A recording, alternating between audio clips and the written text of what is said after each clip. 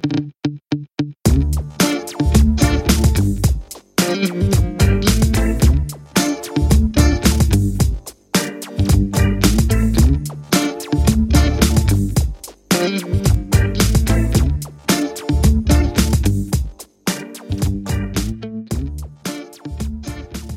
करते हैं discussion discussions आजकल जो चल रही हैं वो करंट अफेयर्स पे बात करें. Is that Dwight Zain, by the way? कहाँ पर Dwight Right. अबे ये Dwight हाँ Schrute, yeah. हाँ ये वो ऑफिस वाला है ना. हाँ That is. वो बबल हेड उसका और वो है वो पीछे ऑस्कर भी दिया हुआ किसने. ऑस्कर है क्या? ऑस्कर है ना. हाँ ऑस्कर है हाँ बड़ी मुश्किल से मुझे that is sacrilege for someone who claims that The Office UK is way better, which it is. नहीं it is better Office but like UK is definitely better. उसका वो देखा है हाँ. After life. मैंने भी देखा नहीं है like देखना है मुझे season 3 season 3 is the last one. हाँ नहीं तुमने वही लास्ट सीजन की बात कर रहे हो. हाँ 1-2 देख लिया. हाँ 1-2 देख लिए सारे देख लिए. It's really good. तो अच्छा है वाकई में अच्छा है. It's really good. It's depressing and comedic at the same time. मतलब बड़ी यार मैंने it's only Ricky Gervais who could do that. मतलब you're so depressed and you're still laughing. मतलब इतनी तुमने उसकी वो देखी है. तुमने वो देखी थी क्या कहते लाइफ ऑन द रोड देखा था तुमने? नहीं. Life on the road movie थी डेविड ब्रेंट की जो ऑफिस वाला. that was depressing. Life on the road David Brent जो था ना ऑफिस का कैरेक्टर उस पे उसने मूवी बनाई थी कुछ 4-5 साल पहले शायद. नहीं तो बेसिकली वो एक था कि एक डॉक्यूमेंट्री थी on what David Brent is doing now after the hit of the office और ये ना. तो वो यार इतना कोई समझ लो कि आपको तरस आ रहा होता था उस पे. वो इतना डिप्रेसिंग है और आपको होता है यार क्या है यार ये. लेकिन एट द सेम टाइम इतना हिलेरियस. वो पता नहीं कैसे करता है. I don't know how he does that. he like सबसे मतलब he touches the most sensitive topics and then he turns them in completely different way. और you're laughing and you're feeling guilty for laughing too. Like I know अभी ये after life जैसे कि like it's about कि उसकी बीवी मर गई कैंसर और पता नहीं क्या खुद मरना चाह रहा है. हाँ that's और what it's मरने बनाने पे आया हुआ है और वो लेकिन उसके बाद लेकिन उसमें अगर आप प्रेमिस को देखो तो कोई यार इसमें क्या फनी निकाला हो उसने. लेकिन जबरदस्त मैंने उसका सीजन 1 देखा था उसका. 2 और 3 मैंने भी देखे नहीं है लेकिन सीजन 1 मैंने देखा था. बहुत लश्त था यार. बहुत जबरदस्त था. देखना जरूर. It's like and it's only like 5 episodes. वो छोटे शोज बनाता है. अबे वो ऐसे ही करता है भाई. वो भाई नोट छापू है बहुत बड़ा. वो ना मेमन है ब्रिटिश मेमन. अब देखना थोड़े टाइम बाद मैं सोच रहा था आफ्टर लाइफ का ना यूएस वर्जन भी आने वाला. वो भेज देगा. Like he'll get someone big to do the show and लेकिन I don't think वो यूएस में इतना बड़ा मैसिव हिट हुआ है. I think वो इंग्लैंड में या generally I don't think The Office UK was a hit in the US. मगर इसमें after life like there's a lot of viewers. काफी हिट नहीं हिट तो है लेकिन I mean to the point I think most people in the US don't even think that The Office US is not original. उनको पता ही नहीं है कि UK भी exist. Most people सही बात है. Yeah, exactly. That's true. क्योंकि वहाँ लोगों ने इतना फैन लेने के जो क्रिएटर्स थे और एक्टर्स थे उनको पता था कि हम यूके बेस्ड पे यानी वो फैंस थे. और जब वो बना रहे थे तो उनको था कि अच्छा यार हमें ऐसा कुछ दिमाग में करना है. बहुत कम एक्टर्स थे जिन्होंने देखा भी नहीं था. दोनों वर्जन्स देखे हुए थे बस ऐसे ही आ गए थे एक्टिंग उठा के एक्टिंग करने. ऐसा कुछ था नहीं इतना ऑलमोस्ट. तो वो भी बड़ा इंटरेस्टिंग है. यानी कि इंटरेस्टिंग टाइप के शोज आते हैं ना कि मैं होता है कि यार ये लोग दिमाग में जिन लोगों के आइडियाज आ रहे थे ना ये इस तरह का काम यहाँ पर होता है ना तब आपको लगता है कि हाँ यार वाकई में ये लेवल कुछ और है. सही बात है. और एक हमारे सेलिब्रिटीज हैं जो शादियां करने से नहीं खत्म हो रहे. अबे तुम लोगों ने वो देखा जैसे भाई अभी उस पे भी जाते हैं. पीएसएल देखा? पीएसएल आज का मैच आज का सुना बहुत अच्छा होगा. देखा नहीं. अबे उमर अकमल ने जितवा दिया भाई. किसने? उमर अकमल ने जितवा दिया. उसका मतलब वर्कआउट उसका काम आ गया. आजकल बड़ी जिम वगैरह की वीडियो चल रहा था वो. अबे अभी भी सांड ही है वो लेकिन आज उसको पता नहीं खेलने का मौका मिला. आज उमर अकमल ने मैच जितवाया. अफरीदी ने 3 विकेटें ली. तो ऐसा लग रहा है 2011 चल रहा है. अफरीदी ने 3 विकेटें ली. He was getting smacked around. हाँ बेचारा अफसोस हो रहा है. सरफराज तब भी कुछ नहीं होगा. वो तो आज मैन ऑफ द मैच मिला है ना उसे. सरफराज और सैफिक वहाँ 50 मारे उसने 25-30 बॉलों पे. छक्के मारने उसे लोग तो लोग कह रहे पता नहीं किसको छक्के मारे थे उसने. हसन अली को छक्के मारे थे तो लोग कहते हैं हसन अली यार सरफराज से छक्के खा रहा है तू. यार मगर but I think Karachi Kings continue to suck, right? 5 out of 5 is it? 5 out of 5 अभी उनको पता नहीं कब मैच है. शायद कल है खास उनको टाइम दे रहे हैं कि भाई थोड़ा सोच ले, करना है नहीं करना, अभी अभी वक्त है। बेचारा लाइक डेड रबर बेसिकली यार। बाबर मगर आजम के साथ बड़ा गंदा नहीं मेरी अभी भी चांस है, अभी भी चांस है, अभी भी चांस है यार मेरी तरफ से बाबर आजम की के लिए कोई सिंपैथी नहीं है टू बी ऑनेस्ट, बिकॉज हाँ he hasn't played well, he sucked. Yeah yeah हाँ सारी तो बॉलें पी रहा है यार वो, एंड बेसिकली 120 130 के स्ट्राइक रेट है, एक्सेप्ट फॉर वन मैच जिसमें 90 मारे थे उसने, अप टू या 60 बॉल्स और समथिंग, वो भी मैच हार गए थे चेज में ही, हम्म मगर ही नहीं हैज मुझे कोई बीन सिंपैथी नहीं है, लोग कह रहे हैं कि अब यार ईटिंग द बॉल्स वैसे अप। लोग नहीं बोल रहे हैं कि अब लोग नहीं, ऐसे लोग ट्रीट बोल कर रहे रहे हैं हैं क्या जैसे, क्या करे, क्या क्या करे, बैटिंग तो सही करे, व्हाट डू यू मीन क्या? नहीं एक चीज तो सही करे। अच्छा हाँ इंटरेस्टिंग चीज ये है कि यही लोग मिसबा को गाली देते थे जब वही स्कोर कर रहा होता था सिर्फ, तो कह रहे होते नहीं यार ये क्यों कर रहा है, ऐसे क्यों कर रहा है, स्लो पूरी टीम अग्री होती थी, लेकिन हम्म गालियां मिसबा को पड़ रही थी। हाँ और अब ये लोग बोल रहे हैं कि नहीं बाबर को कुछ ना बोलो यार, उस बेचारे ने वो बेचारा फंस गया, अबे फंस गया नहीं क्या, वो ड्राफ्ट में मौजूद था, is the captain of the bloody उसको कैप्टन फ्रेंचाइज। बना दिया, उस किसको, इमाद वसीम को हटा के, आई थिंक, राइट? हाँ या इमाद वसीम को इमाद हटा वसीम दिया। को हटा दिया। तो वो तो अब असरा अगर भी अब वो लाइक कैप्टन है, अब वो कैप्टन है, कोई ऐसा नहीं है कि उसको फंसा दिया वहां पर, जैसे लोग उसको हम्म ट्रीट करें जैसे फंस गया बेचारा, देखो यार उसकी टीम परफॉर्म नहीं करी, बेचारा फंस गया, पाकिस्तान का कैप्टन, अबे भाई क्या हो गया। अब विराट कोहली भी था, उसकी उसकी फ्रेंचाइज कभी भी नहीं जीती आईपीएल, वो हाँ दुनिया भर में मारता फिर रहा था, जो सबको मारता फिर रहा था, और फ्रेंचाइज में आके वो कोई इतना खास नहीं परफॉर्म करता था। और बैंगलोर थी ना कौन सी थी उसकी, हाँ आरसीबी। आरसीबी, वो कितनी, यानी कि वो तो जोक बन गई थी ना, वो हमेशा हारती रहती हाँ थी कभी और जीती नहीं है वो। कभी नहीं जीती वो। जबकि उनके पास सारे बेहतरीन प्लेयर्स है, लाइक फ्रॉम सारे Chris Gayle to AB de Villiers to AB Kohli, de Villiers तो कोहली, सब थे उनके पास, मगर फिर भी जीते ही नहीं वो लोग कभी। पता नहीं कौन कौन से प्लेयर्स उनकी लाइक हिस्ट्री में यार ऐसे आए वेरी हैं। था भी, उसकी टीम थी ना यार, विजय माल्या की थी ना। हाँ स्टार्टेड मालिया ही की थी ना। स्टार्टेड आरसीबी या तो वो और स्टार्ट करके कट रिचेस्ट, लिया फिर। अच्छा वो कहाँ, अच्छा वो लंदन में है ना वो अभी तक। हाँ या लीगल इश्यूज। कहाँ जाते हैं सारे, जो भी कट के जाता है लंदन ही जाता है। वो तुमने देखी थी, उसकी भी तो डॉक्यूमेंटरी आई थी, वो जबरदस्त थी, Indian bad boy billionaires right. Billionaires, हाँ हाँ बड़ी जबरदस्त थी यार बहुत वो। अच्छी, उसकी बहुत अच्छी उसकी था। उसकी फोर्स इंडिया भी तो थी, आई थिंक, राइट? क्या हाँ थी? भाई हाँ, हाँ फोर्स हाँ इंडिया F1 जो फोर्स टीम इंडिया थी। उसकी टीम थी, उसकी डॉक्यूमेंट्री देखना, उसने क्या क्या गेम खेला था उसके बाद अबे कर लिया। बहुत गेम खेले उसने, हरामी ने, बहुत हरामी चीज था। बहुत नहीं, बहुत नहीं। बहुत जबरदस्त उसकी एक, उसका एक वो था, बड़ा मशहूर वाकया था वो, जो न्यूयॉर्क में बैंक में जो जाता है, have you heard about that? नहीं कौन सा तो था। ही न्यूयॉर्क में गया वो, एंड बैंक में गया, एंड इज लाइक मुझे कैश चाहिए कुछ, so I am gonna put my, खुले खुले चाहिए, खुले हैं आपके पास। हाँ खुले चाहिए उसको, चिल्लर चाहिए, बोल रहा है मुझे 6,000 समथिंग चाहिए, ये मेरी कार है, उसकी फरारी थी, कह रहा है ये आप रखो गिरवी, मैं एक हफ्ते बाद वापस आऊंगा और I give you the money back and I take my छह कार हजार बैक। डॉलर Was बस। या was that him? या इट वाज छह मालिया। हजार डॉलर या Was that so the free? Was that for free parking? Yes, Okay. he came back and the same employee is like, you're Vijay Malia, right? Why the fuck do you need अबे $6,000? He's like, I just needed a space to park in New York, so for a week, bank के आगे उसको bank में टिका के चला गया गाड़ी। I thought it was someone else. I thought it was like Bill Gates or something. So one of those. नहीं क्या आई थिंक कहते मालिया हैं? था। व्हाट्सएप बट स्टोरी जो आती है व्हाट्सएप में। मगर बस जहाँ सुनो one of उस हिसाब से बंदा चेंज हो जाता है, यूएस में सुनो तो बिल गेट्स होगा। Yeah, the adaptable story है। पाकिस्तान में कौन होगा? मलिक रियाज। मलिक रियाज, आमिर लिया मलिक कर रियाज हो तो, सकता है नहीं, उसमें, मलिक आमिर लिया रियाज तो कर। मलिक रियाज उस बैंक में भी कब्जा कर लेगा बाद में, and then he'll Malik resell Riyaz, it as उस वो बैंक में पार्टनर वो बना के पार्किंग बेच लॉट ही देगा। खरीद हाँ लेगा, बोले ये मेरा है। अल्लाह ना करे जैन ने कभी इन्वेस्टमेंट थोड़ी करी है बहरे टाउन में। हाँ, अल्लाह हाँ वही ना। वेरी रिच, सिर्फ वेरी रिच ऑफ जैन to smack Malik Riaz. not just me, by the by, हाँ सबसे उस इन्वेस्टमेंट का सबसे ज्यादा लुत्फ अंदोज होके भी कौन आया चोर हाँ की रिसेंटली? तो दाढ़ी में पाकिस्तान तिनका। लेकिन जो खरीद जो जो बिल्कुल पूरे ट्रांजैक्शन में मौजूद था वो था ट्रांजैक्शन ना। मैंने पूरी करी थी, हाँ ये तो है। Sign the dotted line proverbially. अबे देख रहे हो लेकिन बाबू भैया कैसी बातें कर रहे हैं आदमी। तो गंदे गंदे ख्यालात हैं इस आदमी के। अबे तुमने वो देखा इंटरव्यू उसका, आमिर लियाकत नादर अली वाले। वो तो आमिर बच्ची की लियाकत शादी का नाम बैठा नादर हुआ था है? ना। हाँ नादर अली ने जो पॉडकास्ट पे उसका इंटरव्यू लिया। आपको कब प्यार हुआ बचपन से, वो अबे वाला। भाई वो इतना हरामी आदमी है, उसने सारे यानी कि ऐसा उसने कोई यानी कि क्या कहते हैं सॉफ्ट बॉल नहीं फेंकी उसे, नहीं कोई सारे एंगल तगड़े छोड़ा ही He नहीं did उसने। not he did not pull any punches? No? किसने, नादिर ने नो इंटरव्यू नो में। वही तो कह रहा नो हूँ, Nadir Ali didn't that's leave any all he punches. Pulled.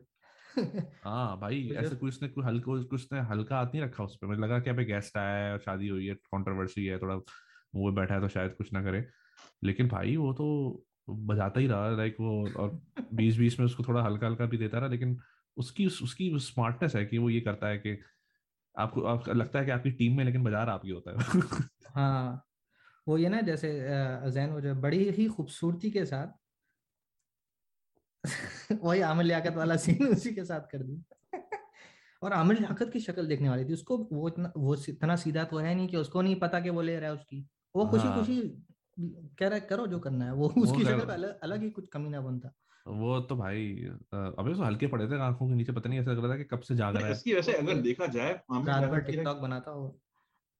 no but still if you think about it थोड़ा सा zoom out करके if you look at his transformation in terms of his public persona it's the weirdest thing I've seen मैंने at least मैंने अपनी experience में किसी को इस तरह बदलते हुए या change करते हुए अपने like I देखा said है। public persona को 2000 early 2000 में he was like this respected anchor of a highly subscribed TV show right religious TV show right भाई हाँ सब देखते थे यार घर में। सब सब देखते थे। देखते थे he रोजे was के like बाद तो that was the thing we were waiting for कि आमिर लियाकत आएगा तो आज बात करेगा, देखते हैं क्या है। हाँ तहजीबी तमीज की तमीज वाली discussions and he was basically a one-dimensional person, right? At that time. Yeah, yeah. Either. हाँ Here around 2011 जब वो वीडियो आई सामने, that completely flipped me. I think उसके बाद मैं सोचा कि fuck it man, I'm just gonna embrace this. वैसे बताऊँ क्या, Looking मेरा back at Saurabh मेरा Back. मेरा मेरा जो है ना इस पे थोड़ा सा कंट्रोवर्शियल इसलिए ओपिनियन है, अबे जैन का चला आता है।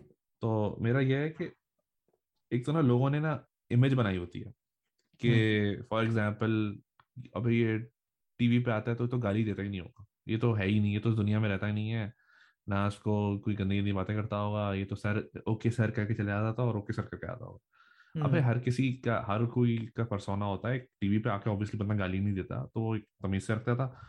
ऑफ कैमरा बंदा अपना नॉर्मल होता है, ऐसे जस्ट जो भी करना है, कोई ऐसा तो नहीं था ना कि वो इलीगल कोई मगर काम जो करो उसका फॉर। persona था, मतलब mild mannered और तहजीब और तमद्दुन वाला बंदा, हाँ नहीं and वो तो then वही तो when you see that video against that backdrop, it is a shock to हाँ the system. It's not like, but हालांकि अगर आप उसका बैकग्राउंड देखें एमकेएम में था बंदा, फेडरल मिनिस्टर आया and all like what that, do you expect, that's और वो not yeah कोई वो नहीं था कि कोई लम्स का पड़ा हुआ थोड़ा सा आपको लगे कि हाँ यार ये तो पढ़ा लिखा आदमी है, लाइक पढ़ा लिखा तो था वो obviously, but he was like a street guy, and Yeah, as you would expect Karachi के बंदे ऐसे ही होते प्रॉपर हैं। कराची का लौंडा था वो। प्रॉपर कराची का लौंडा था, और जो लोग उसको करीब से जानते थे, लाइक जो एमक्यूम वाले जो थे, उनको तो उनके लिए तो कोई सरप्राइज में बोला हाँ सो व्हाट क्या हुआ, लाइक वो लोग सब ऐसे ही हैं।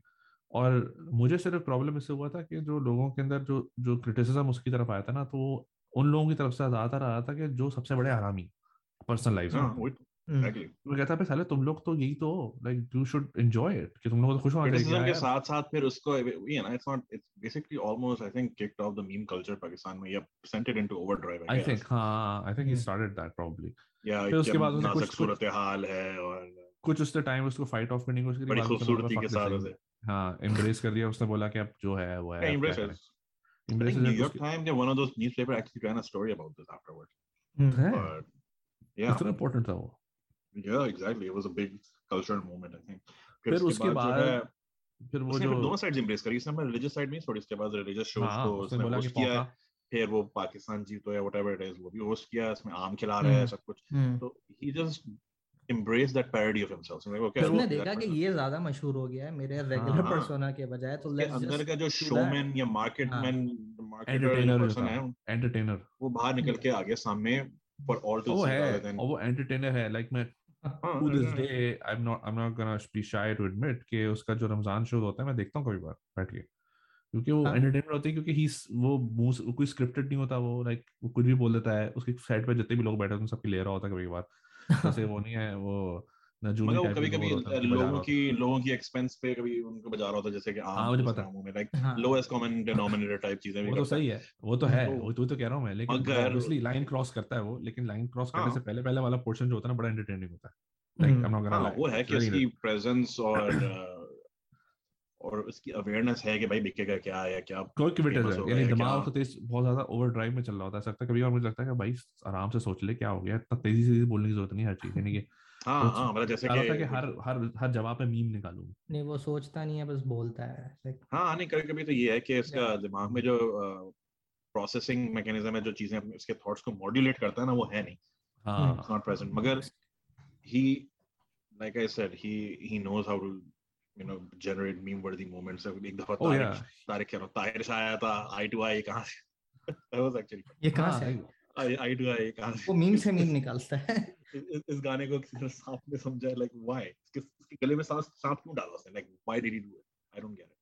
Again that was I think one of those moments I thought कि वो फालतू में cross the line हो गया था एक बंदे का बहुत ज्यादा बेचारे कि उसके एक्सपेंस पे मजा और फनी बात ये कि जब वो सीरियस हो रहा होता है लाइक वो जो ईदी शेल्टर में गया था बुजुर्गों से मिलने जिनके बच्चों ने उनका अबैंडन कर दिया फिर उसने एक पावरफुल और इमोशनल जो है हाँ हमने तो 10,000 दफा देखा बोलो वो पागल है हाँ नहीं जोर से बोल रहा डांट के बोल आंटी ने क्या बोला आंटी ने गाली क्या दी थी मुझे याद नहीं आ रही सटका हुआ बड़ा नहीं ऐसे बोलो जैसे वो हंस रहा था डिसएंगेज कर रहा था एक छोटी सी झलक उसकी शक्ल पे भी आई थी हंसी यार वही लगा हाउ डिड ही आ गया कंटेंट आ गया how did he keep a straight face और फिर उसी की शो में वो होता ना काश आप मेरे वालिद होते हाँ काश आप मेरे वालिद होते कितनी मेरी अम्मी 18 साल की होती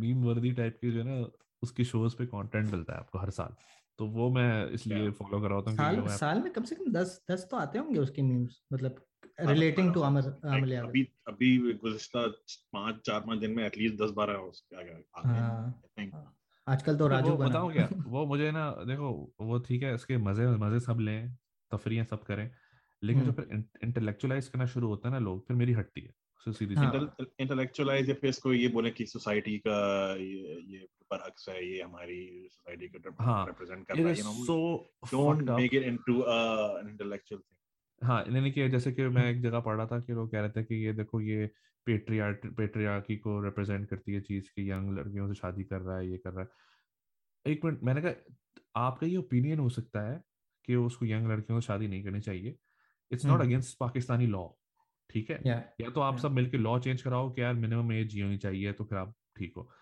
कंसेंट की कहां तक बात चलेगी उस बंदी को देखो वो अपनी मर्जी से करी है यार उसने कोई उसने कोई फोर्स मैरिज तो नहीं दी है उसके घर वाले कह सकते हैं कि यार कि शायद ये प्रेडेटरी बिहेवियर है क्या है बट अगर आप like I personally think it's icky yeah I think it is it is that's what I'm saying कि तुम्हारा like मेरा भी यही ओपिनियन है मैं भी ये कहता हूँ कि यार he strictly by the letter of the law अगर आप 18 साल के बंदे को कह सकते हैं कि आप वोट करने जाके मुझे नहीं लगता कि वो फिर वो डिसाइड भी कर सकते हैं और मुझे नहीं लगता कि वो 18 साल की है टू बी ऑनेस्ट वो लाइक शक्ल से लग रहा था बड़ी है थोड़ी 20-22 साल की होगी वो which reminds me why would he put her age in the announcement anyway अबे वो हरामी है ना उसको पता है कि लोगों की जलती उससे इसलिए क्योंकि वो यंग लड़कियों से शादी कर रहा है तो और वो throw fuel to the fire वाला चक्कर किया था उसने बोला था बेटा मैं ऐसे मैं मारूंगा उसकी टाइमिंग भी थी ना जो उसकी एक्स वाइफ है as soon as she posted in a very nice way right she was like okay man you know I'm separating or whatever उसी दिन he announces his शादी with that video like you know he is like तुम्हें मैं limelight कैसे दूं you know हाँ ठीक है अब लोग उससे वो कर रहे सिंपैथाइज कर रहे हैं जब उसकी शादी हुई थी तो उसको गालियां देते थे लड़की को तो मुझे नहीं समझ में आता फालतू में इंटेलेक्चुअलाइज कर रहे हैं और कह रहे हैं बेचारी भाई बेचारी क्या मतलब इफ शी टुक खुला from him with her own like उसने अपनी मर्जी से लिया ना तो ठीक है तो अब उससे ज्यादा इंडिपेंडेंट औरत क्या हो सकती है जो अपनी मर्जी से सेपरेशन चाह रही है और I don't think इस केस में कोई विक्टिम्स हैं it's just that there are no victims zero victims in this case not even the girl that recently married और क्या कहते हैं Aamir Liaquat obviously not a victim in his own right और society भी विक्टिम नहीं है सब अपनी मर्जी से चल रहा है यहाँ पर अब मुझे खुद बताओ कि अब वो बता रहा था कि वीडियो में कि मैंने अपनी पिछली बीवी को ये गिफ्ट दिया और उसने उसकी करंट बीवी ने बोला कि मुझे गाड़ी दी है अभी इसने मुंह दिखाई पे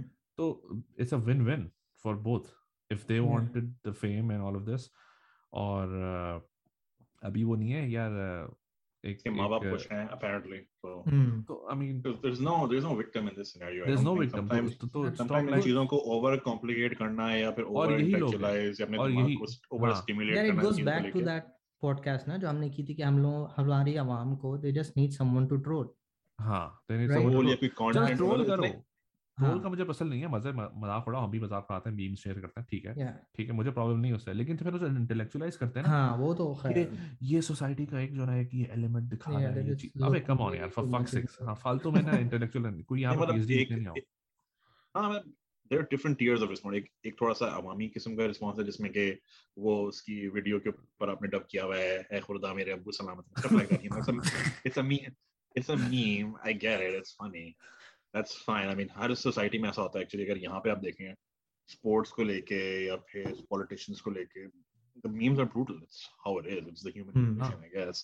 मगर फिर उसके ऊपर इसके अंदर एक और एक तह ढूंढना गहराई की कि ये जो है एक एम्ब्लेमेटिक है हमारी पेट्रियार्की के, for example there are actually better examples, there are better examples of actually showing those serious matters. I think there like forced marriages, like forced marriages, सिर्फ के अंदर forced marriages जो होती हैं, conversion होती हैं, forced conversions होती हैं, ये वो legitimate issues हैं जिस पे आप बात कर सकते हो। जो अभी रिसेंटली केस हुआ था एक 1.5 साल पहले, जो 14 साल की बच्ची को उठा के ले गए थे, कन्वर्ट किया था, शादी की थी, मगर वही है ना कि that was a problem.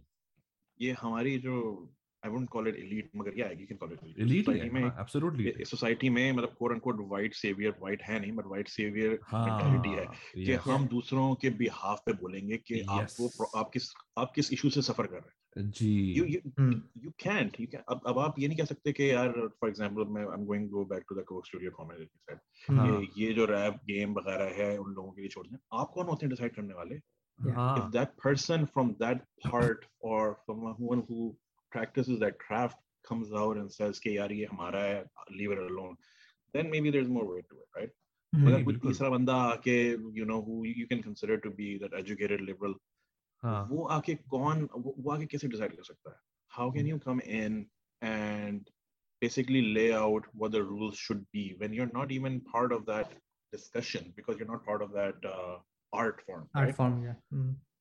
तो वो अपने आप को फालतू का आर्बिटर बना दिया आपने कि यार ये सही है, ये गलत है, आप ऐसे करें, आप ये कर सकते हैं, हम ऐसे नहीं कर सकते। दैट्स एक्चुअली और आयरनी ये है कि वो उसी चीज के खिलाफ होते हैं कि यार लेट हर डिसाइड, कहते हैं ना, लेट हर डिसाइड, तो लेट हर लाइक स्पीक और हिम स्पीक। आप कौन होते हैं? हाँ, if she is deciding to do something at 18 years of age, quote unquote, then फिर आप आगे बोलो नहीं यार ये predatory behavior है, like what is your problem? ये नहीं कह सकते कि आप अपनी तरफ से ये नहीं कह सकते कि उसने उसको फोर्स किया unless you have any proof, you don't know.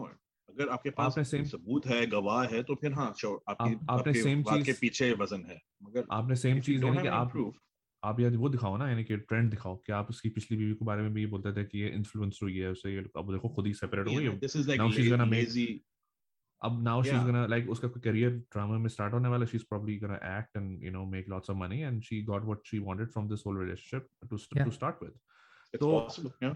हाँ, तो if anything, it's like that's lazy the trend, intellectual like confirmation bias. अगर आपको दिमाग में लगता है कि इस सोसाइटी में सिर्फ यही होता है, तो जो भी आपके सामने मिसालें देखेंगी आपको ऑटोमेटिकली लगेगा कि उसी चीज की मिसाल है। मुझे लगता है कि पाकिस्तानी सोसाइटी पेट्रियार्चिकल है, जो कि मोस्ट लाइकली इट इज, मगर इसका मतलब ये नहीं कि जो हर चीज उस सोसाइटी में हो रही है वो उसकी वजह से पेट्रियार्की का नतीजा है। It's just lazy. और उससे ज्यादा बड़ी लेजीनेस ये होती है या हिपोक्रेसी होती है कि ये लोग कुछ नहीं बोलते लियोनार्डो डिकैप्रियो को when he's like 50 plus and dating models 19 year olds. हाँ, I mean क्या उस वक्त उनको उस वक्त ईकीनेस फील नहीं होती, उस वक्त इट्स अ जोक। उस वक्त उसके पास पैसा है, वो मशहूर है, he can do whatever he wants, and he's Leonardo DiCaprio, he's a white dude, हाँ, he's a good looking white dude, तो he can do whatever he wants। और उस वहां पर जो औरतें हैं वो उनकी मर्जी है भाई, वो जिसको डेट करें।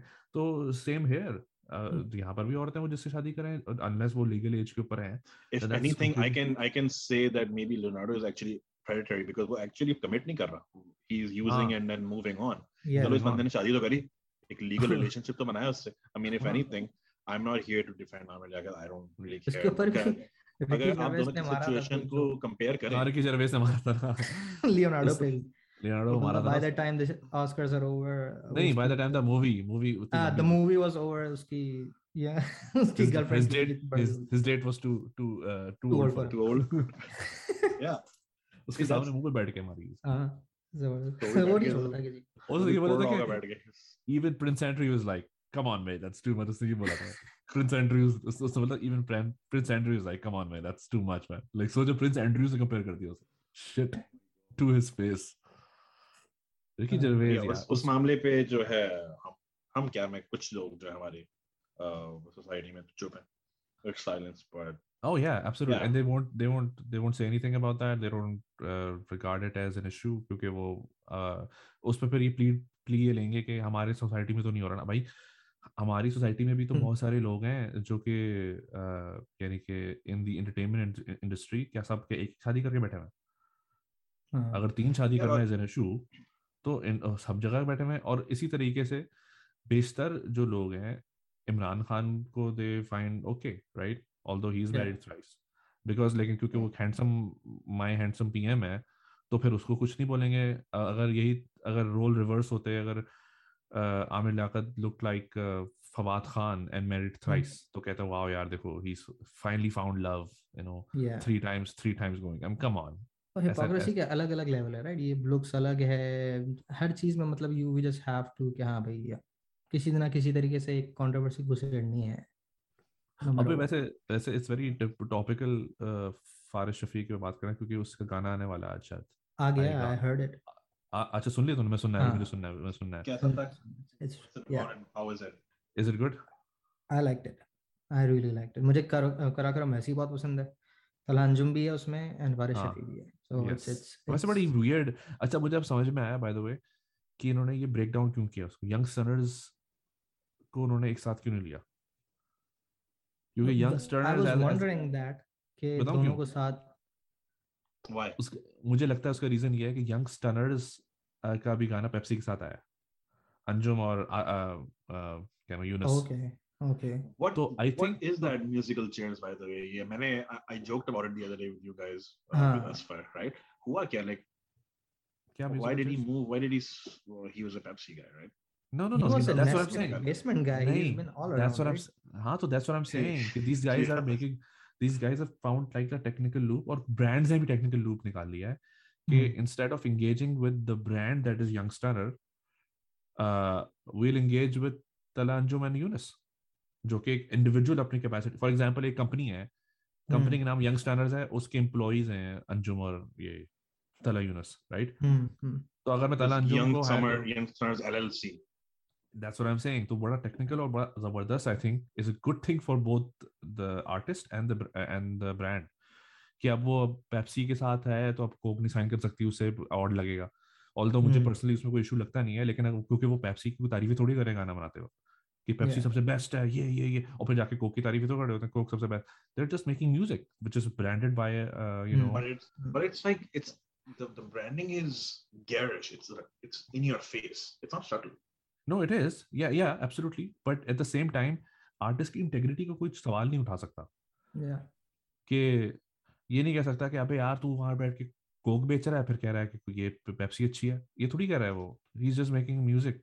So I guess if that's the case, then why even the problem is that is the only choice they have. Pakistan में पैसे बनाना जो है म्यूजिक में सिर्फ कॉर्पोरेट रूट ही आपके पास और कोई. हाँ, लेकिन मेरे ख्याल से वो उसमें लूपहोल इसलिए निकाला होगा कि हो सकता होगा कि पेप्सी के कॉन्ट्रैक्ट में लिखा हो कि भाई बयान फॉर एग्जांपल किसी और ब्रांड के साथ काम. I think it's कोई statute of limitations थी उसकी. हाँ ऐसे कुछ होगा. हालांकि मैंने उसको मैसेज किया था बयान का जो गिटारिस्ट है, ड्रॉपिंग हिज नेम, शाहरुख नाम है ना, Shahrukh. Who was unhappy with us for our critique of one of their songs. Shout out to Shahrukh. तो मैंने दायरा पे जो किया था तो उसकी वो भी कभी तो मैं उसको फ्रॉम टाइम टू टाइम मैं मैसेज करते रहता हूँ. तो उसने शेयर किया था जब असफर का अनाउंस हुआ था कि कोक स्टूडियो में आ रहा है वो, तो मैंने उसको लिखा था, मैं कहा this is great, are you guys gonna be with him और like what's the thing. Coke Studio से बहुत पहले की बात है. तो उसने बोला no it's just gonna be असफर. तो मैंने कहा बैंड क्यों नहीं है बुलाया? उसने बोला नहीं वो हाउस बैंड के साथ कुछ करना चाह रहे होंगे. तो मैंने कहा दैट मेक्स सेंस बिकॉज दिमाग में मैंने सोचना शुरू किया. मैंने कहा वैसे इतने सारे बैंड्स नहीं आते कोक स्टूडियो में, इट्स ऑलवेज लाइक आर्टिस्ट्स. फिर बाद में उसने खुद बताया कि नहीं अपना कोराक्रम भी आया है और वो भी आएंगे एज अ बैंड, वो आ रहे हैं. लेकिन मैंने कहा हाँ ठीक है. तो फिर मैंने उससे पूछा कि क्या इज दिस an indication कि वो he's going his own way and like band. उसने बोला no absolutely not. वो हम लोग we are working on something right now और ऐसा नहीं है, but it's just like it happened to be. और प्लस मैंने उससे बोला कि पूछा मैंने उससे, मैंने कहा कि what's the deal with you guys, like you know winners of the Pepsi battle of the band. ऐसा नहीं है कि कोई पार्टिसिपेंट्स थे, विनर्स थे, चैंपियंस हो, करंट चैंपियंस वही है मेरे ख्याल से, राइट? उसके बाद तो कोई चैंपियन बना नहीं। नहीं, उसके बाद कुछ नहीं है। हाँ, तो मैंने कहा कि यार, हाँ डिजर्व्ड चैंपियंस। तो मैंने बोला कि यार कि तुम लोग तो करंट चैंपियंस हो, लाइक व्हाट्स द डील, कोई कोक से कोई मसला? तो वो नहीं, उसने बोला कि as far as I know there is no limitation to us कि we can work with other brands और नॉट ब्रांड्स। ओके। तो मैंने कहा इट्स रिफ्रेशिंग कि चलो कोक ने कोई, सॉरी पेप्सी ने कोई ऐसा नहीं कहा था बेटा हम तुम्हारी एल्बम भी हम बनाएंगे, सब कुछ हम करेंगे, लेकिन ये नहीं कि मैं because they paid them money to make an album, right? As far as I understand. Yeah.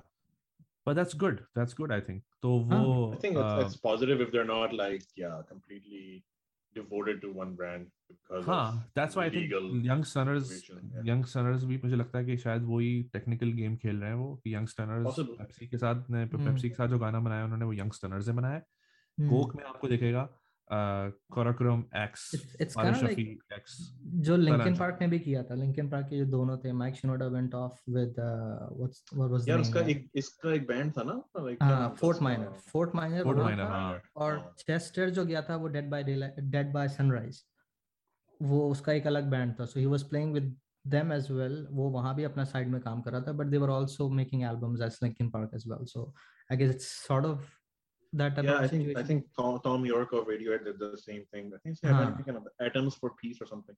Anyways, they did he still does his own thing. Or क्या कहते हैं, actually सारे band members almost they've had solo careers.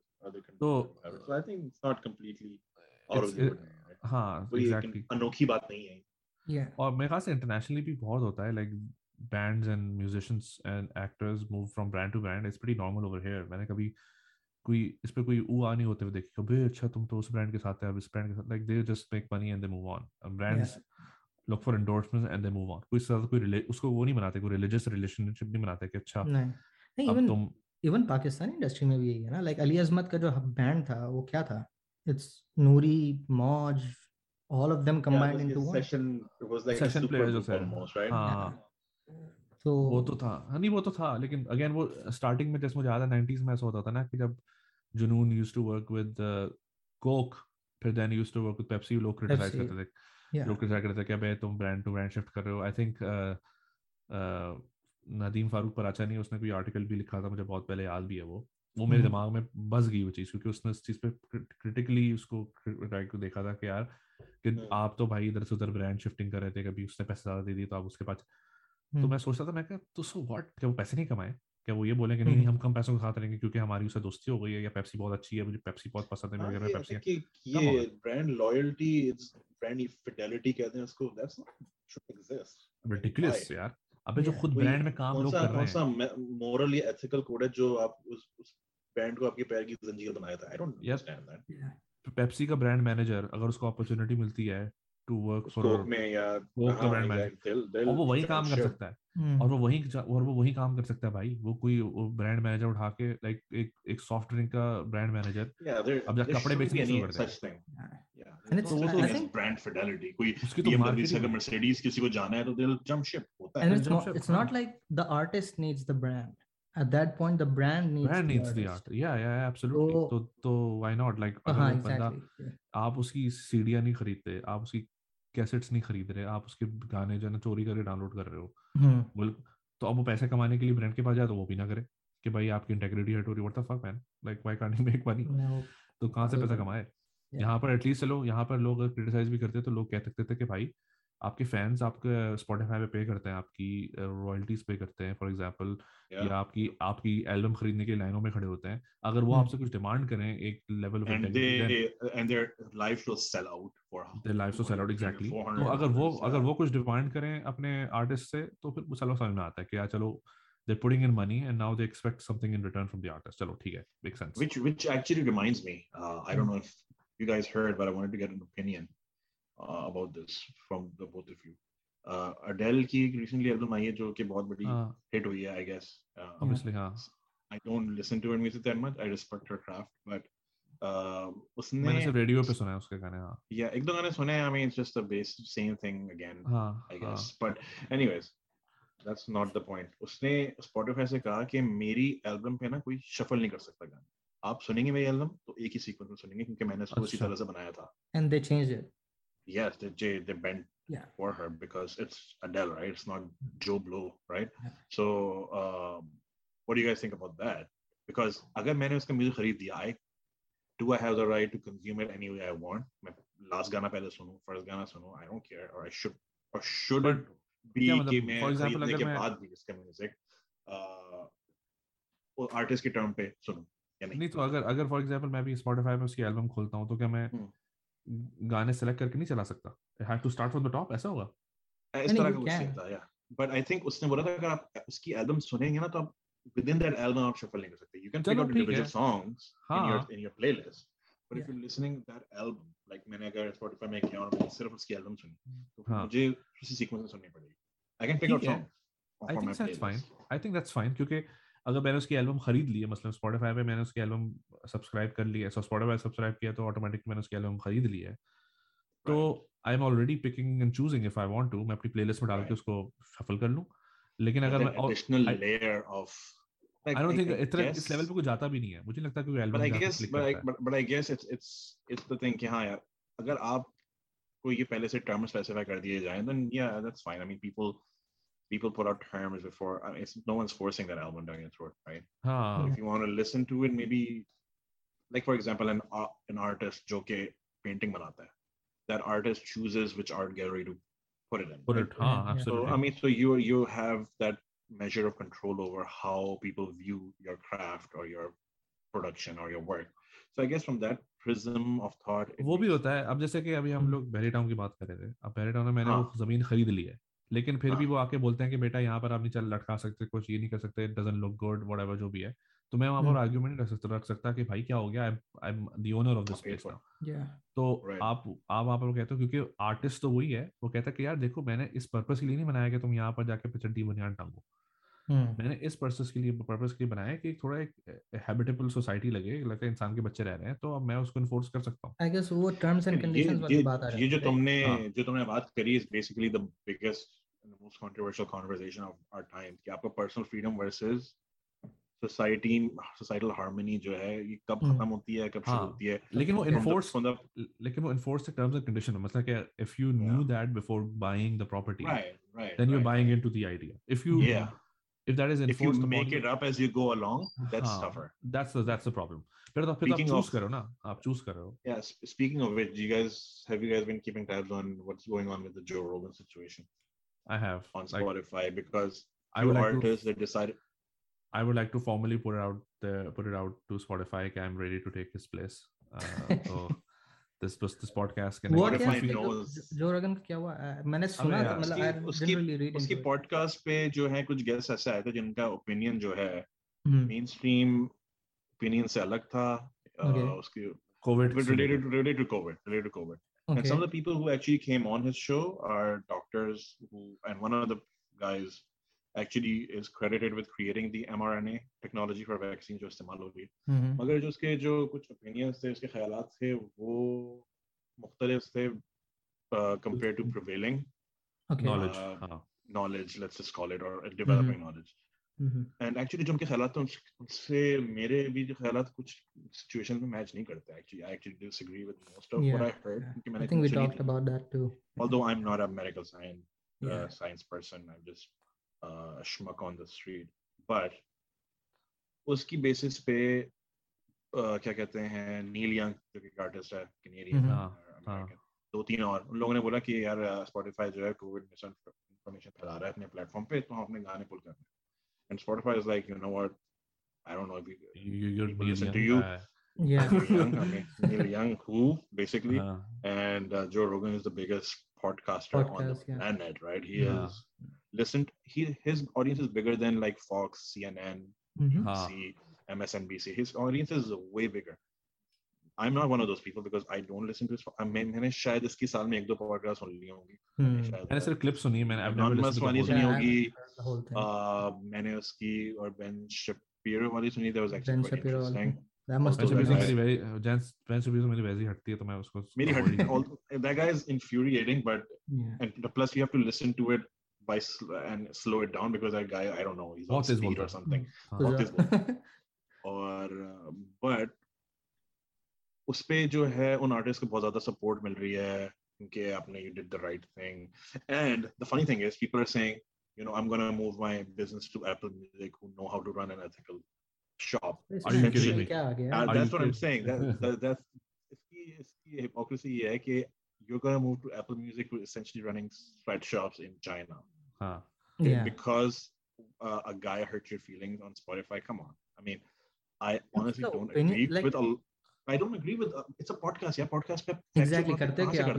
You put on हाँ. different opinions, जो right? लोग ये थोड़ी कहे कि जो मेरा ओपिनियन है आप इसको फॉलो करें, ये प्रिस्क्रिप्शन है, आप ये पॉडकास्ट अपने फार्मेसी पे ले जाएगा और वो आपको दवाई दे देगी.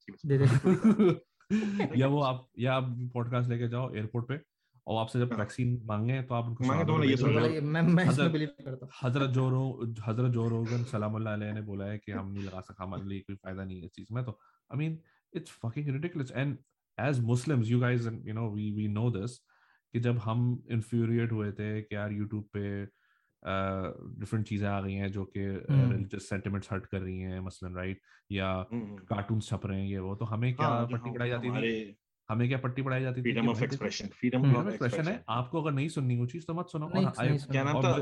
Charlie Hebdo was the biggest like martyr on the planet because उन्होंने फ्रीडम ऑफ एक्सप्रेशन की जो अपनी राइट एक्सरसाइज करी. ओके फाइन, बट ठीक है, keep it consistent. Joe Rogan has freedom of expression. I don't care about it, but he should be. And the guy has. That's the problem. Agar wo some old man, you know, shouting at a tree, no one would have cared. Agar he has bigger audience and influence than any of the mainstream media channels, left or right. Pretty sure ऐसे ही topics पे और भी लोग आए होंगे जो which had like different opinions. तो उस पे तो किसी को cause it's. And only saying कि यार मेरे ख्याल से ये experts हैं, ये कुछ कह रहे हैं. And that's their opinion. He's not saying that this is the law, this is how things work. Even if अगर वो बोले कि भाई मेरा ओपिनियन ये है कि मैं आपसे एग्री करता हूँ उन लोगों से, फॉर एग्जांपल, तो मुझे एक समझ में नहीं आ रहा कि ये जो पेडलिंग हमने करी हुई ना कंज्यूमर्स की पूरी दुनिया में, कि ये छोटे छोटे बच्चे हैं, इनके कोई दिमाग नहीं, क्योंकि लोग ये समझते हैं, यानी कि हायर पावर्स ये समझती हैं कि हमने उनको इतना कंट्रोल कर लिया है कि these people can't think for themselves. So because Joe Rogan has an influence on so many people, these people will blindly wake up and say, okay, Joe Rogan साहब ने बोला तो हम ये करना शुरू कर देंगे. और अगर आपने, that might be true for some people. Yeah, but the funny thing is कि अब pharma companies are like Anna Hazrat, Pfizer basically, या Moderna, उसके खिलाफ आप कह नहीं सकते. I'll give you an example. I'm not even going to talk about Joe Rogan. I'm going to talk about Trevor Noah, right? Right. Usually mild comedy, compliant. मगर उसने एक दफा आके क्या कह दिया कि यार Moderna का जो बंदा है ना, he's probably not the most objective guy when it comes to talking about कि हमें शायद third dose चाहिए होगी या fourth dose चाहिए होगी, because he has a clear conflict of interest, right? If we have more doses, Moderna does well. उसके बाद उसका जो backlash आया from the left कि यार आपको how dare you promote vaccine hesitation. Although मैंने इसका part छोड़ा, it was fine. I thought he was making sense. Yeah, he's right. कि Moderna का chief is probably not the best person to say कि कितनी doses आनी चाहिए, because he has skin in the game. और left का सबसे light version है ये. left का यानी कि सोचो कि अगर आपके इसके व्यूज आपके बर्दाश्त नहीं हो रहे तो फिर बिल मार तो वाकई में तो आपकी बाकी मटती है. Yeah, Bill Maher or even Jon Stewart, he's actually not compliant.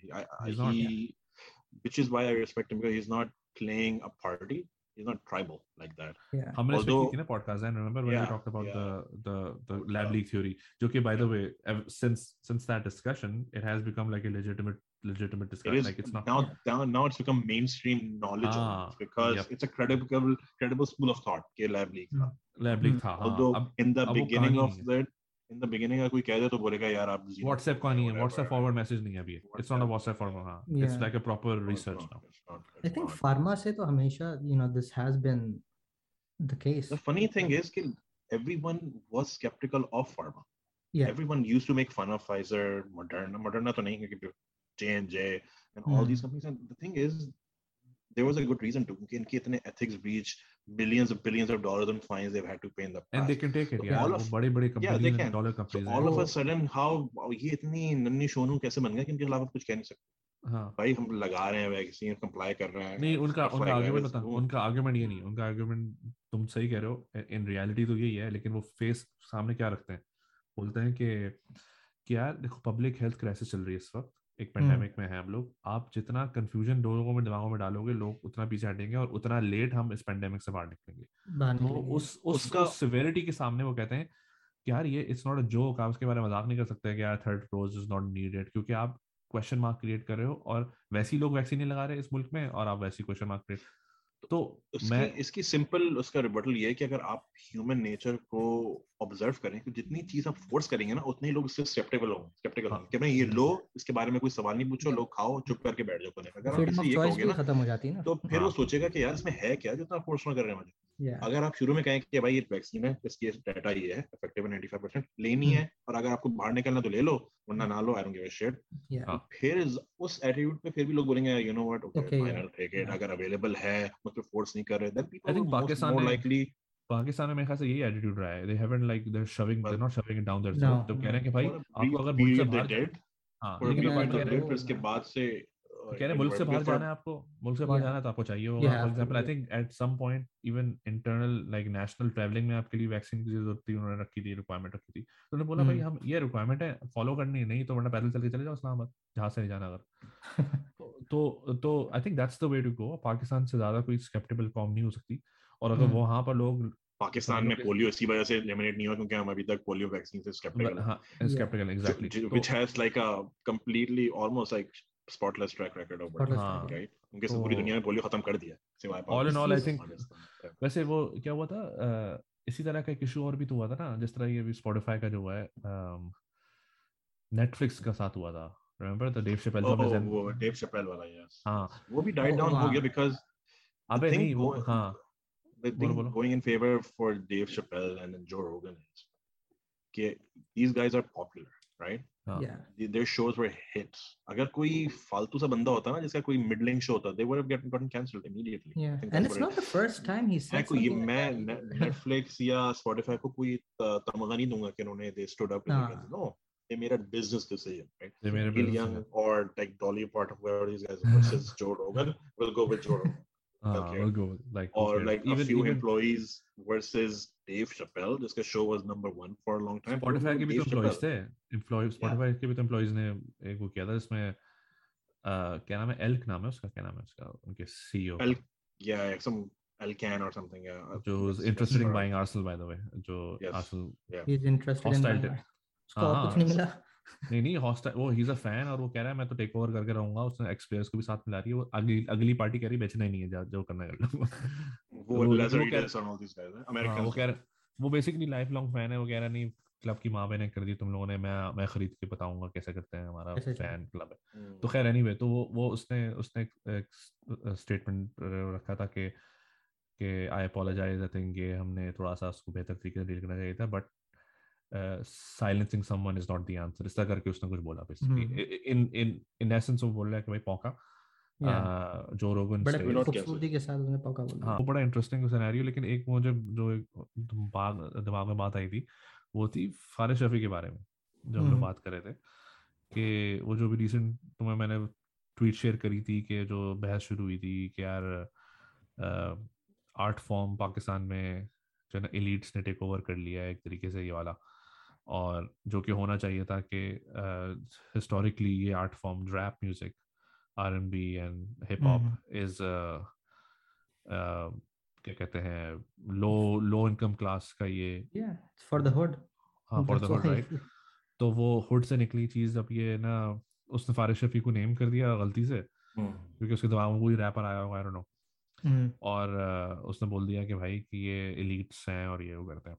तो इसके बाय दैट डेफिनेशन एलीट का म्यूजिक एलीट के पास रहना चाहिए और हुड का म्यूजिक हुड के पास रहना चाहिए, basically entrenching both these groups into their own place, right? तो अब फॉर एग्जांपल मिसाल के तौर पे क्लासिकल म्यूजिक जो है तो आप बेसिकली कहें कि अगर आपकी इनकम जो है कंबाइंड 6 फिगर्स में हो तो तभी आप मोजार्ट की जो है सीडी खरीद सकते हैं या बेथोवन को सुन सकते हैं या ब्राह्म्स को सुन सकते हैं, so it's just I don't know, I mean that argument in my head just collapses on itself because basically उसका पॉइंट किसने बनाया, आपको किसने बनाया, आपको किसने ये जो है इख्तियार दिया है कि आप डिसाइड कर सकते हैं मेरे ख्याल से उसका बना सकता है और दूसरा म्यूजिक जो है दूसरा बना सकता है, मेरे ख्याल से उसका ओपिनियन नहीं, उसका मेरे ख्याल से उसका ओपिनियन था कि उसने ये नहीं बोला था, खैर मे बी उसने ये बोला था कि वो ये होना चाहिए वो होना चाहिए, बट टू टू जो उसका क्रक्स था जिससे मैं एग्री करता हूँ वो ये था कि yes these guys are privileged ऐसा नहीं है like if Sure they are, 100% they are. we're not gonna run around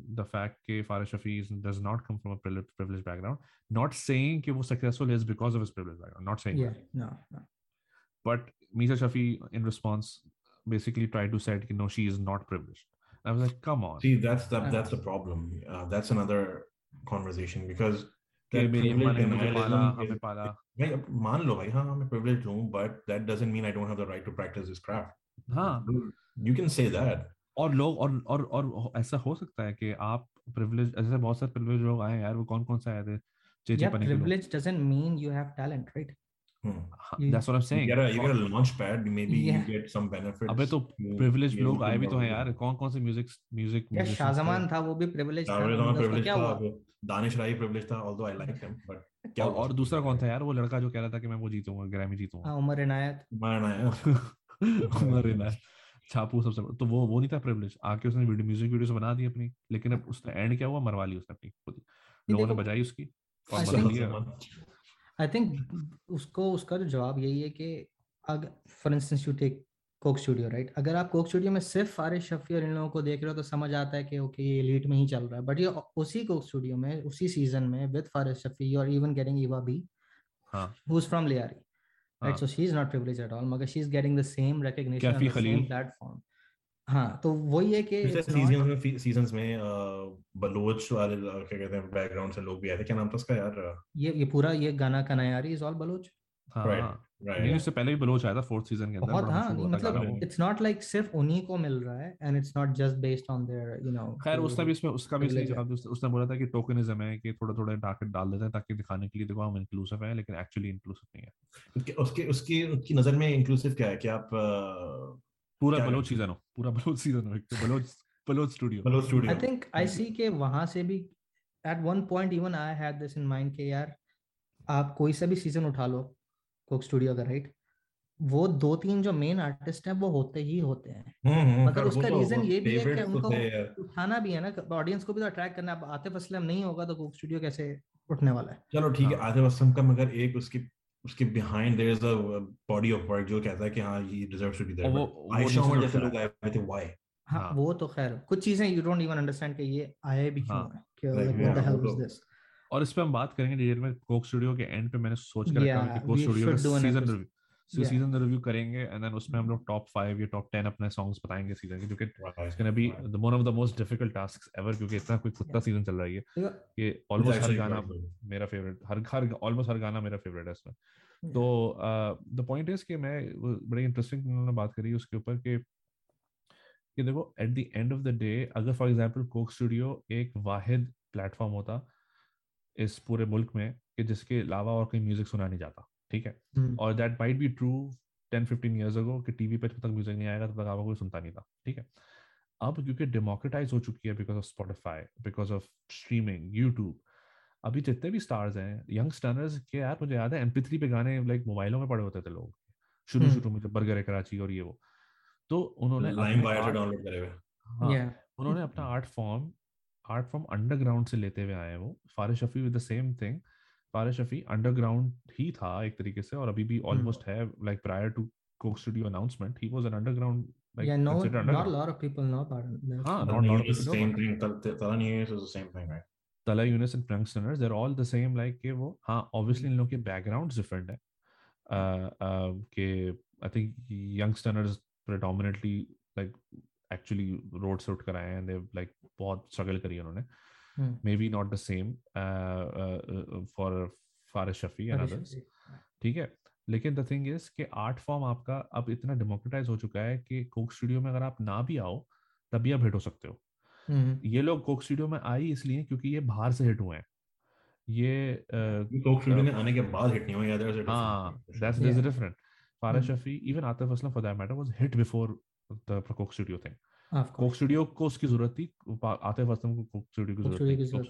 बिल्कुल Atif Aslam might be the last of the organic hits essentially, क्योंकि वो किसी कॉर्पोरेट बॉडी से उठ के नहीं आया था. उसका जो बैंड था जल, वो दे let's call it like क्या IMTV hit basically. So at the same time Ali Sethi I would probably consider कि वो corporate hit है. Like Ali Sethi को prior to hearing him on Coke Studio or any of these corporate platforms, शायद कोई नहीं जानता हूँ.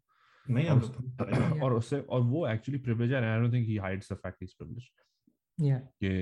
He comes from. But he is very talented. Very talented. He's very talented. That's what I'm saying. कि अगर उमर अनायत होता, अगर आप कोक स्टूडियो में 10 गाने भी हर सीजन में उमर अनायत के गाने आ रहे होते ना, तभी वो हिट नहीं होता, क्योंकि लोग कहते हैं यार समझ भी नहीं आ रहा क्या कौन है. ये जो privilege denialism है, ये सिर्फ एक्चुअली मैं ये नहीं कहूंगा कि सिर्फ पाकिस्तान में, यहाँ पे दुनिया में सबसे बड़ा पॉप आर्टिस्ट जिसको शायद आप ड्रेक को मान सकते हैं, वो भी अपने गानों में he's sort of like retrofitting himself into the hip hop culture कि यार started from the bottom, right? Bottom. Actually did not. He started from a middle to upper average income basically. उससे पहले ये शो में आता था कोई Degrassi में, and his family was they had like a golf club membership.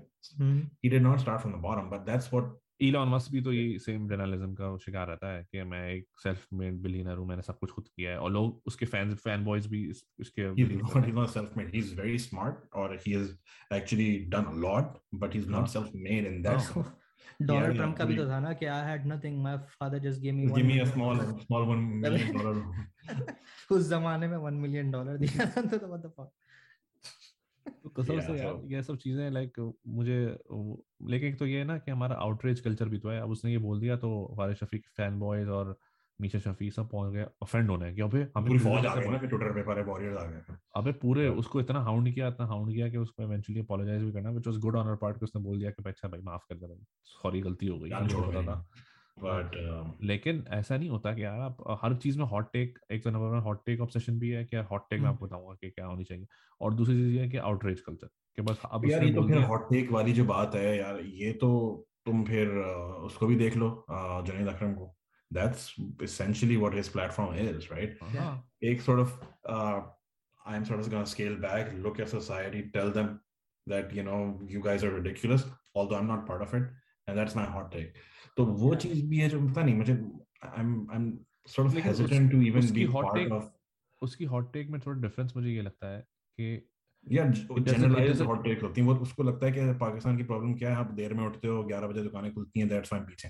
ये simplification मैंने रिसेंटली सुनी थी यार, इसकी मैंने podcast show I heard it, I mean there are some interesting points made, मगर एक over simplifying. I am sure, लेकिन अगेन वो कोई प्रिविलेज से नहीं बात कर रहा है, इज लाइक अगेन similar कि भाई वो नीचे although I mean compared to the rest he is privileged, right? Now he is, but he didn't start out. पहले नहीं था, पहले बाहर होता था मुल्क से. नहीं तो बाहर तो यार बहुत से लोग विलायत वाले प्रिविलेज नहीं है यार technically. I mean just being outside is not privilege. Dubai में भी लोग मजदूरी ये कर रहे हैं तो क्या वो प्रिविलेज है? यार he wasn't, वो मजदूरी नहीं कर रहा था, उसका पासपोर्ट किसी ने रखा हुआ नहीं था, of course. नहीं तो वो वहां पर एक और जॉब ढूंढने गया था. बहुत सारे लोगों को जानता हूँ जो कि समझ लो कि मिडिल और लो इनकम बैकग्राउंड्स हैं जो दुबई जाते हैं and they try to find jobs. वो सेम चीज करने गया था.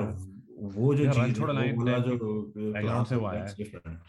हाँ बट ही केम फ्रॉम, वो रणछोड़ लाइन में रहता था, लाइक एक प्रॉपर एक समझ लो. बहरहाल मेरा कहने का मतलब ये है कि आप प्रॉब्लम्स को या सोसाइटल इश्यूज को ऐसे सिंपलीफाई या रिड्यूस नहीं कर सकते जो कभी प्रिंसिपल. हाँ प्रिंसिपली मैं एग्री करता हूँ उस चीज से कि हॉट टेक के पीछे बैकग्राउंड यही होता है कि हर चीज को सिंपलीफाई करो और कि मैं फिर बताऊंगा कि अच्छा एक्चुअली क्या मसला है, कि मैं आपको बताऊंगा.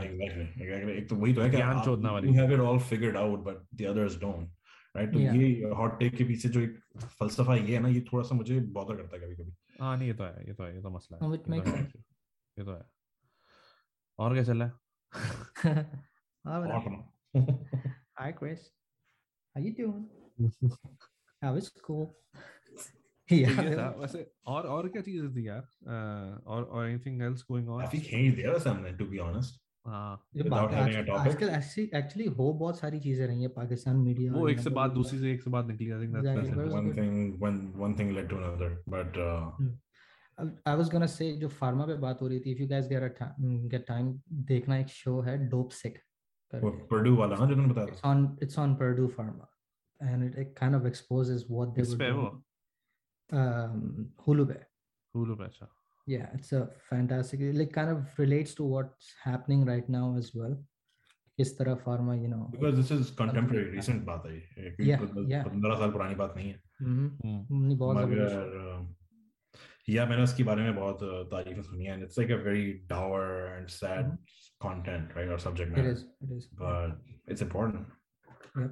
अगर आपको देखना है कि लोग फार्मा को पहले डिसडेन तो नहीं कहूँगा मगर डिस्ट्रस्ट से क्यों देखते थे, उस नजर से देखना मेरे ख्याल से थोड़ा हेल्दी ही है. Not just pharma, big corporations, इनको आप पेडिस्टल पे बिठाएं ना, क्योंकि it leads to things like what's in that documentary slash show rather. तुम्हें देखी भी है क्या? नहीं, but I know the story behind it because it's based on क्या कहते हैं real life sort of क्या which medicine was it? नाम क्या था उसका? I'm forgetting. जो दवाई फैमिली का. हाँ नहीं, Purdue तो फैमिली the यार उसका Oxycontin. Yeah, Oxycontin is the दवाई that was, उसके ऊपर पूरा फोकस था कि किस तरह they play around with facts and stuff and make you believe कि okay this is the only way out. And then इस तरह कोई इंडियन शो भी तो आया है, इंडियन शो भी तो इस तरह का कुछ आया है. किस चीज का? उसका नाम भी कुछ ऐसा ही है, लाइक इसी चीज के ऊपर है कि कोई एक ड्रग वो बनाते हैं and they force people to take that drug और उसमें कुछ इश्यूज होते हैं, something like that. I don't know, कोई evil genius. Yeah, but it's similar to that, उसी तरीके का है. And it just tells you how easily, जो तुमने बात कही थी कि they just थोड़े सा फाइन दिया and they get away with it, right? Yeah. So मतलब वही I think pain relief जो it's क्या कहते हैं, opioid है, बहुत ही इंतहाई एडिक्टिव है. Yeah, it's like drug abuse and all that stuff. So और फिर उसको उस fact को hide करना, trying to brush it under the rug. Yeah. Against the backdrop of the family itself, which is kind of messed up. Yeah. But yeah, it's a नहीं देखने वाला show, sobering story for sure. Actors वगैरह भी बहुत अच्छे लिए हैं. It's a very good show. Check out करूंगा मैं. अभी क्या ऑस्कर की नॉमिनेशन अनाउंस हुई इनिशियली? उसी से मैं एक चीज लाने वाला था, ऑस्कर की नॉमिनेशन से रिलेटेड, जो हम लोग बात कर रहे थे ना, प्रिविलेज और when there's something elite it automatically becomes nice. हाँ. ऑस्कर के लिए बेस्ट फिल्म कैटेगरी में don't look up has been nominated. I was like why the fuck was this nominated? Because it's not a good. मैंने देखी है. यार वो भी लोगों ने, मतलब the thing is the point behind the movie is it's a parody. But it's a good movie. I liked it. मुझे तो मजा आया. It's a good movie. I'm not saying it's not a good movie, but it's not an Oscar worthy, nomination worthy movie. उससे ज्यादा अच्छी movies आई हैं इस साल, but they didn't get nominated.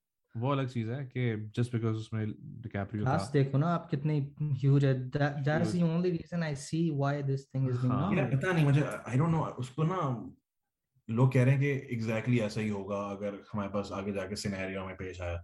I don't think so. It's just amped up to like 100 times. हर चीज को वो तो है overly ridiculous बना दिया. तो hyperbole तो है वो, लेकिन लेकिन hyperbole is actually like ऐसा नहीं है कि उन्होंने कोई out of the blue कोई चीज बनाई है. अगर उसका फॉर एग्जांपल जो दुनिया तबाह होना तो एक हाइपरबोली है, ठीक है, लेकिन उसका स्मॉल स्केल क्या है? उसका स्मॉल स्केल ये है कि एक मुल्क तबाह हो रहा है या कॉन्टिनेंट तबाह हो रहा है. they would give a shit about it. अगर अफ्रीका की माँ बहन एक हो रही है तो लाइक फक दैट है. तो जहां पर बिलियंस लोग नहीं है तो चलो कुछ billions, if it's not like billions of the whole world, but थोड़ा थोड़ा बिलियंस की जब बात आएगी तो they will act exactly the same way. तो वो तो सच है, वो तो होता है हमारे सामने की बात है. मतलब जिस लेवल की कास्ट थी वो, I didn't understand what they were doing in there, especially president कौन बनी थी वो, क्या नाम था उसका? Meryl Streep. What the hell was she doing there, honestly? और फिर Leonardo DiCaprio, I don't know, just I mean चलो सब्जेक्ट मैटर समझ आता है, बट बाकी जो चीजें अगर आप देखो, इट्स नॉट. जोना हिल की तो मुझे लग रहा है लाइंस उसी ने बैठे खुद लिख दी थी, like literally was like that. The screenwriting was so. वो तो उसने खुद ही वो तो कहा भी था ना कि वो तो जोना हिल और Meryl Streep riffing off, right? Like ऐसा भी नहीं है कि क्रिटिक्स ने बहुत पसंद की हो and the users ने उनको ज्यादा उनको समझ नहीं आई. Critical reviews जो है वो तो और भी गंदे हैं. Like that's the only movie on Rotten Tomatoes that's under 50% and it's nominated for the best film. लेकिन क्रिटिकल रिव्यू तो अगेन वही बोलो ना, क्योंकि उसमें मीडिया की बजाई है ना, तो मुझे तभी उसमें बाइस थोड़ा सा लगता है लोगों का. जो मीडिया बाइस है ना, बहुत आई है पहले भी जिसमें मीडिया की बहुत बजाई है and they were really good and they were appreciated well. हाँ वो नहीं कहाँ पर कौन सी मूवी लास्ट टाइम जिसमें मीडिया की बजाई नहीं है? बहुत सारी, मतलब can't think of अभी फॉरेन नहीं सोच सकता. अब तो ये जो अब थोड़ा सा सेंसिटिविटी ज्यादा बन गई ना, मीडिया तो ज्यादा थोड़ा सा. किस को नॉमिनेट किया वैसे बाय द वे, और कौन सी मूवीज हैं इस साल? तो वैसे भी खैर देखी जाए तो बहुत ज्यादा amazing. उसने किया स्पाइडरमैन की मैंने बहुत तारीफ सुनी, उसको नॉमिनेट किया। Power of Dog is one of the ones that I heard. Spiderman को होना चाहिए था। अगर अगर अगर स्पाइडर अगर उन्होंने डोंट लुक अप को डाला है तो स्पाइडरमैन तो होनी चाहिए थी यार। स्पाइडरमैन को मैंने तो खैर अभी तक देखी नहीं है, but तुमने नहीं देखी अभी तक? मैंने भी देखी। अबे यार मैंने पाकिस्तान में अभी तक I'm पाकिस्तान away में from देखी थी and I spoilers was somehow. मैंने अब तो खैर तो तुमने जो सोचा है वही है, लेकिन वो तो अभी लेकिन yeah. अपना मैंने पाकिस्तान में देखी थी and I was not disappointed at all, like That's good. और प्लस सबसे चीज ये थी कि उसमें ऐसा नहीं था कि पेल दिया इन द सेंस कि जो चीज मैं चाह रहा था ना जो हो तमीज आराम से उन्होंने उसका डोज दिया था। जो हम सबको पता है कि वो चीज क्या थी उस मूवी में, जो सबसे बड़ा कैच था। और वो उस चीज को उन्होंने ऐसे एक दो सीन में उठा के बस गुजार के नहीं दिखा दिया। मैंने बोला भाई यार अब चलो 2 सीन के लिए वो मल्टीवर्स के अंदर जो स्पाइडरमैन का जो मिलाप था उन्होंने प्रॉपर उस पे they sat on it। नहीं, तारीफ मैंने काफी सुनी है, like I'm sure it's much better than like उसको प्रॉपर तरीके से हाँ नहीं like उसके अंदर like it's funny as well, कुछ at some stage कुछ ज्यादा ही उन्होंने फालतू में जोक्स डालने की कोशिश करी है, but overall I think as a movie it was entertaining। 2-2.5 घंटा मुझे पता नहीं लगा कहाँ गया। Nice. I'm looking at the list अभी best picture I think Belfast है, Coda. I know of these movies. I haven't seen this. Don't Look Up देखी है, Drive My Car is on my list. Dune देखी, Dune this visually it was amazing.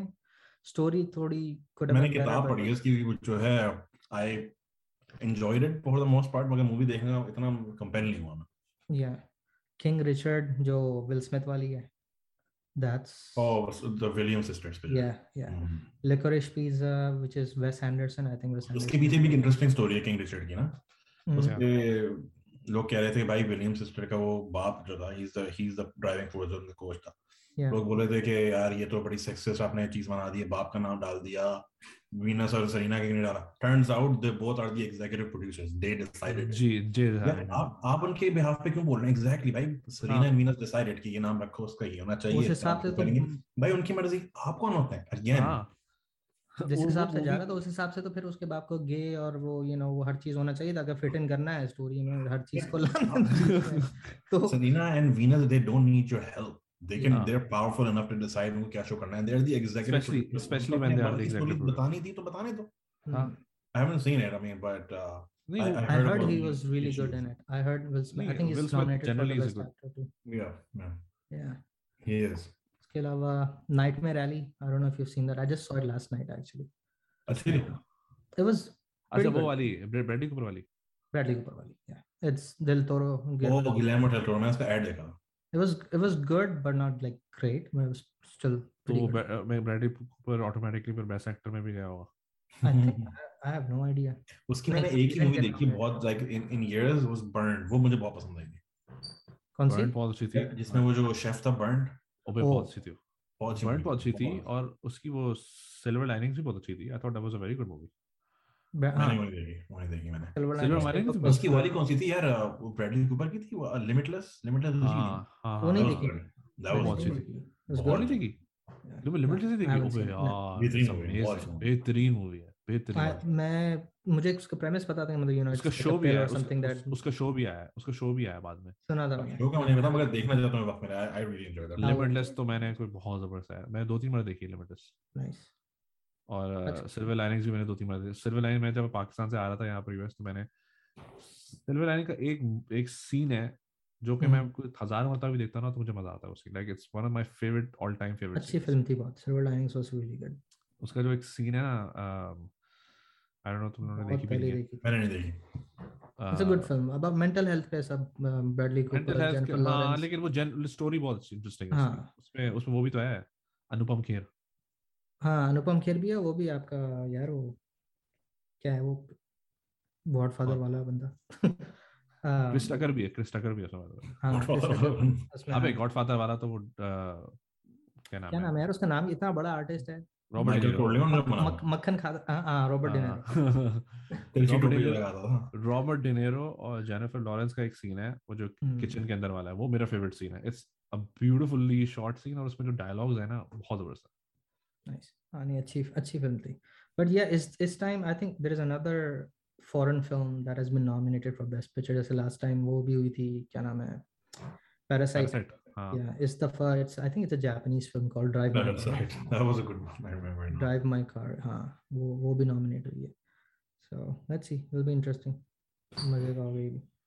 कोई controversy होती है नहीं, इस दफा देखते हैं. लोग पिटिशन भी तो कर रहे हैं कि रिकी जर्वेस को होस्ट करना चाहिए. I don't think he'll host it again. If he hosts it again, मैं तो देखूंगा. I love watching him host. तो मैं वही तो कह रहा हूँ, लोग वो खुद कह रहा है कि नहीं भाई, लाइक वो उसकी रिक्वायरमेंट्स है ना, वो कहता है भाई मुझे होस्ट करना है, तो उसका मतलब कि there's not going to be any censor, कोई स्क्रिप्ट नहीं शेयर करूंगा मैं एकेडमी से कि ये no golden goose or anything. He hosts to roast basically. उसने साफ बोला, उसने बोला कि भाई मैं 200-300 मिलियन जो लोग देख रहे होंगे, मैं उनको एंटरटेन करने के लिए आता हूँ. 300-400 लोग जो वहाँ बैठे हैं उनके लिए नहीं आ रहा मैं. वो वैसे ही प्रिविलेज लोग हैं यार, उधर से उठ के जाएंगे भी तो अपने प्राइवेट प्लेन्स में और प्राइवेट आइलैंड्स में जाएंगे, तो उनको उनकी फीलिंग्स की बचाने के लिए मैं लोगों को बोर क्यों करूं, जो कि करते हैं सारे जो आते हैं वहां पर, उठा रहे होते हैं सबके एक दूसरे की. मैं भी तुम बेट्स की बात कर रहे थे. One of the most ridiculous bets that I saw, you know, that came true was Germany और ब्राजील वाला मैच. याद है 7-1?